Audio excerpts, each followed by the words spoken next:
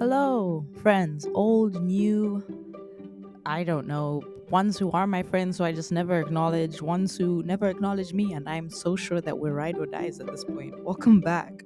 I am so sorry for the really long pause. I've been on hiatus. I feel like everyone does it. I just don't announce mine. I mysteriously disappear into the wind and then I come back, and I hope that you still love me.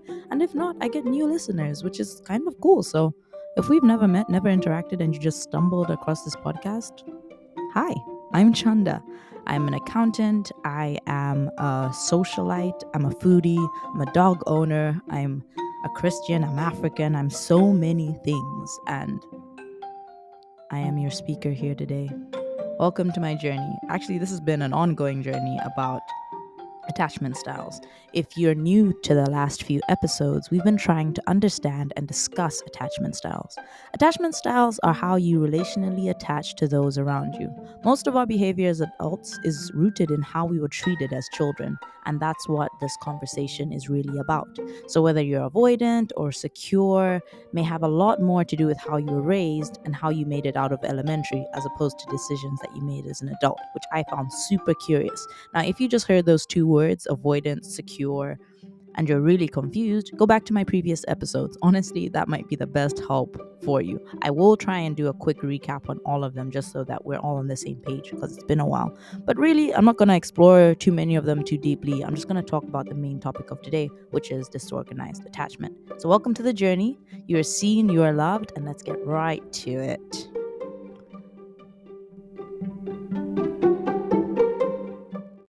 So before we go forward, we always go back. Here's a quick refresher on the types that we have. The four types of attachment styles are number one, secure, the one we all wish we were but aren't. This is when you're kind of all matured in all your little issues as a child, all the things that you were done to you, and you've reached a secure place to attach to others and others to attach to you. It's really not that rare, but can be worked towards. But a lot of people just aren't there, honestly, because you don't realize that you need to put in the work. There is avoidant, aka dismissive or anxious avoidant in children. There's a previous episode of that. I'm not going to dig too deep. There's anxious, which is also known as preoccupied or anxious ambivalent in children. And then there is disorganized, what we're going to talk about today. It's also known as fearful avoidant in children. It's super rare. And I won't lie, this is the one I thought that I was. When I saw all the names listed out on a piece of paper, I was like, I have to be disorganized. Apparently, I'm just disorganized in my life. Nothing to do with my attachment styles. Disorganized attachment is characterized by an extreme desire to be in an intimate relationship while simultaneously being intensively afraid. Intensively? That's not a real word. I'm sorry. I am all over the place. Intensely afraid of actually being in a relationship. So you really want to be loved, but you're really scared of being loved. These conflicting emotions and behaviors that go with them distinguish what disorganized attachment style is from the different other attachment types. So everyone kind of struggles with the desire to be loved. I struggle with that desire to be loved. But I think the responsibility of loving someone or accepting I'm worth loving is what's extremely terrifying, as opposed to it being a definition of how I love others or how I expect to be loved from others. As I mentioned before, this type of attachment style is really, really rare. And this is because of how it displays itself. In practice, it can be like a ticking time bomb for self sabotage and ruined relationships. And it shows itself in that way. And that's what makes it really different from the other ones. Disorganized or disoriented attachment is also referred to fearful attachment. It stems from intense fear and is often the result of childhood trauma, neglect, or abuse. As rare as I think this type is, I think it's the easiest to see in people because it's very obvious cause and effect. Adults with this style of insecure attachment tend to feel that they don't deserve love or closeness in a relationship. I think we can all relate to this because anyone with a deep understanding of how wretched they are or how terrible they are as an adult probably is kind of nervous to attach to other people. I'm not saying this to say that we all have a little bit of disorganized within us. I'm trying to say this because we should all learn to empathize, dear God, my tongue today, with other people. It's really hard to live as an adult. It's really hard to just be alive and live life to the fullest because of all the anxieties and nervous things we go through. Fear alone makes us act super crazy. We've all had moments where we've been impulsive, yelled a little loud, or maybe even ran away for no reason at all. Because of out of fear, we get a little irrational. Now, disorganized attachment style is a little specific in the sense because these actions aren't impulsive or reactionary. This lashing out or desperation or even just complete explosiveness is a deliberate attempt to bring order, as wild as that may sound. People with this style have a roller coaster of emotions when they enter a relationship. This is because, again, the person wants intimacy and wants all the wonderful things that comes with the relationship, but has serious trust issues and fear of rejection. Those with this type of attachment style will have a really hard time being consistent with their emotions. Sorry, I just like whacked something. They'll have a hard time being consistent with their emotions as fear stays heavy in the back of their minds. So, what's the deal? Why is it so rare? Mainly because it comes from a very, very specific type of trauma. This type of attachment style is believed to result from extreme childhood trauma. And trauma can take many forms. It can be from like your attachment figure, where the person or the child felt like you were dependent on this person, adult, for survival. But rather than this person becoming like a source of trustworthy dependency, this person became a source of fear rather than security. People who went through traumas like sexual abuse, physical abuse, verbal abuse may develop this type of disorganized attachment, as would a child who like witnessed an attachment figure commit a violent or abusive act against someone else. Neglect or abandonment can also be traumatic, but they're more like likely to end up in anxious or avoidant attachment styles as opposed to this specific style. Signs of this attachment style as a grown up, or signs that you can look out for, are trust issues. So growing up, you didn't feel like your caregivers, or this person didn't feel like their caregivers were a source of safety. And these people probably were unpredictable or potentially abusive in ways that increase the child's developing trust issues. Furthermore, throughout their lives, they may have had like other traumatic experiences that negatively impacted their ability to trust. So this type of style can be compounding as with the others. As a result, this disorganized individual tend to be very suspicious of their child's intentions, and they actively look for evidence of deceit and other breaches of trust. This might be jealousy, or they may scrutinize your friendships or activity on social media. And although this comes from a place of fear and not wanting to be abandoned, it can be damaging to healthy relationships and cause both sides extreme hardship. Poor emotional regulation. This is like an obvious sign, I think. Like you can't regulate your emotions. There's like an unstable or a lack of stable sense of identity, making it difficult to access their emotions. And they may struggle with actually knowing what's real and what's not.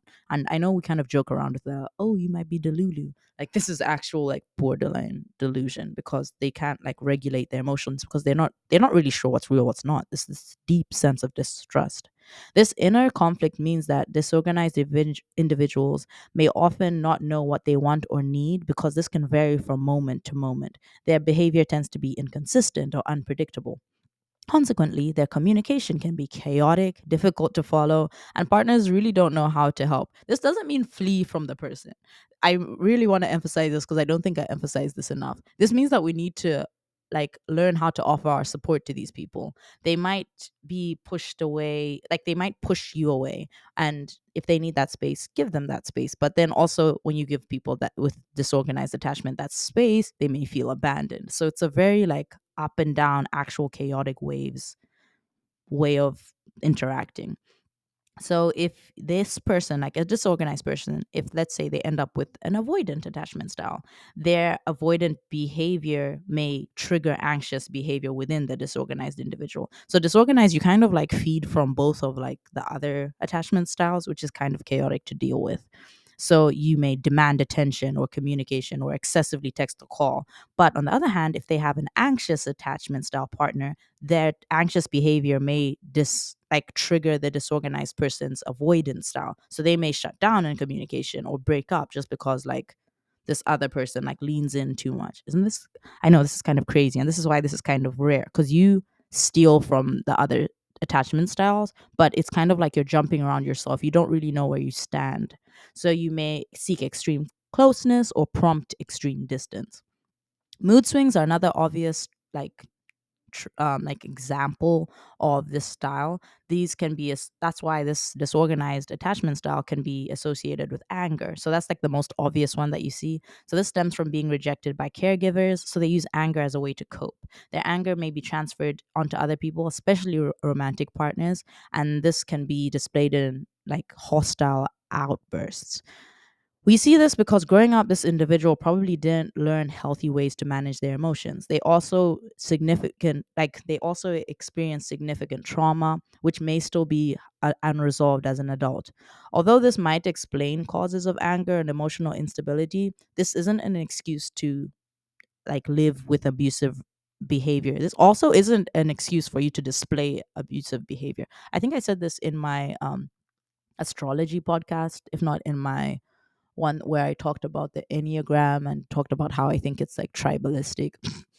And I apologize again for the people I offended. This is just the way I feel.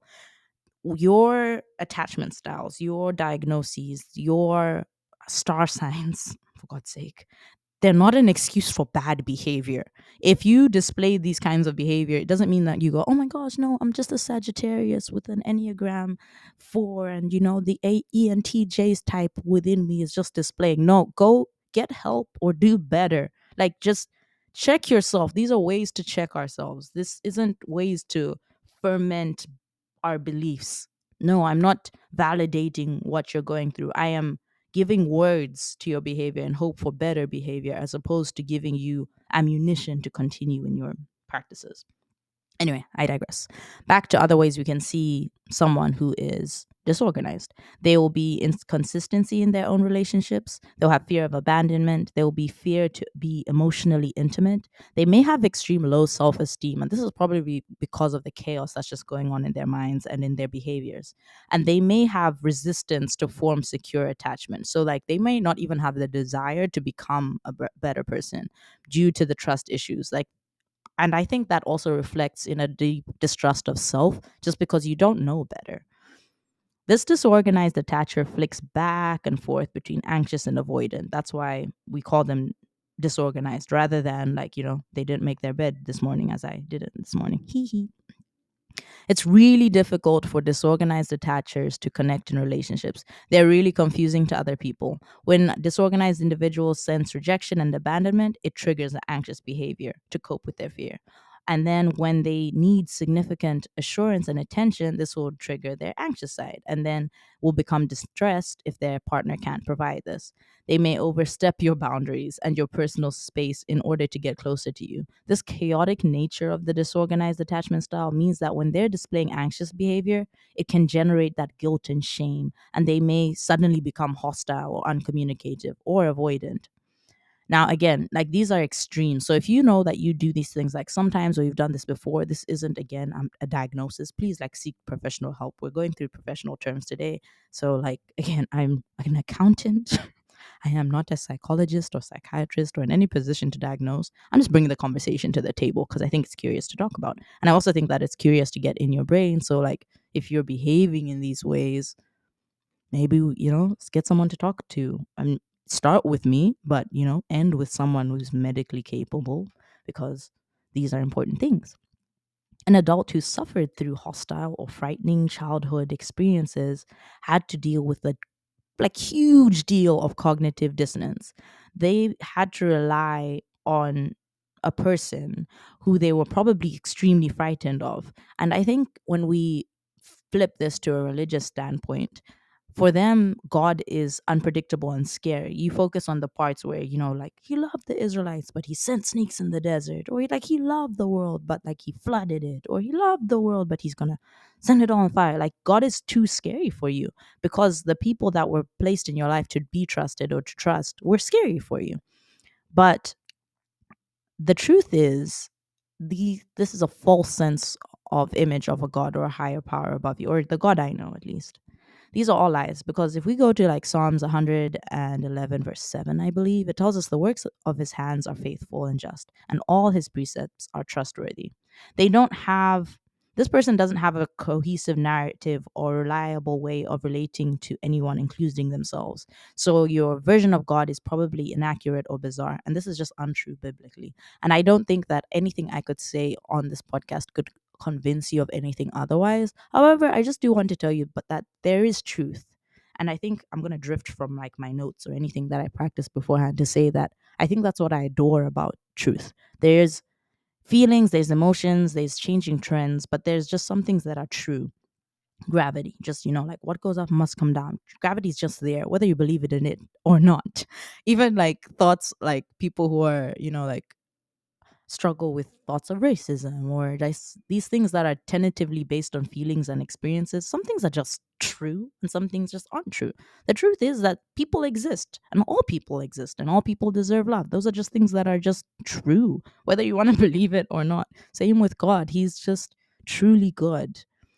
You need to understand that God is a God with his skin on. He's a compassionate God. And this can help you probably develop a more secure attachment with God and with your beliefs, as opposed to thinking that God is like every relationship you've been in before. He really isn't.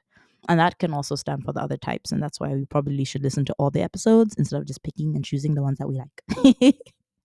Okay, back to disorganized attachment. A person who wants to be attached to others and also avoids attachment at all costs. This person wants to be close, but also feels incapable of being close because it's scary to them. They may be flooded with intense feelings and not know how to manage them. So, how do you support someone with this disorganized attachment? It really all comes down to the root of disorganized attachment, which is fear. You have to conquer this fear. You have to prove that you're a safe person. And this is the number one thing you can do for someone who's been diagnosed with this attachment style.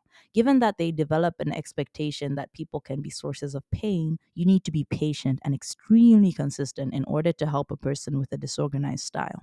And this is from like Jordan. I can't remember his last name. I'm so sorry. I will add it somewhere, Instagram or somewhere, and explain who he is.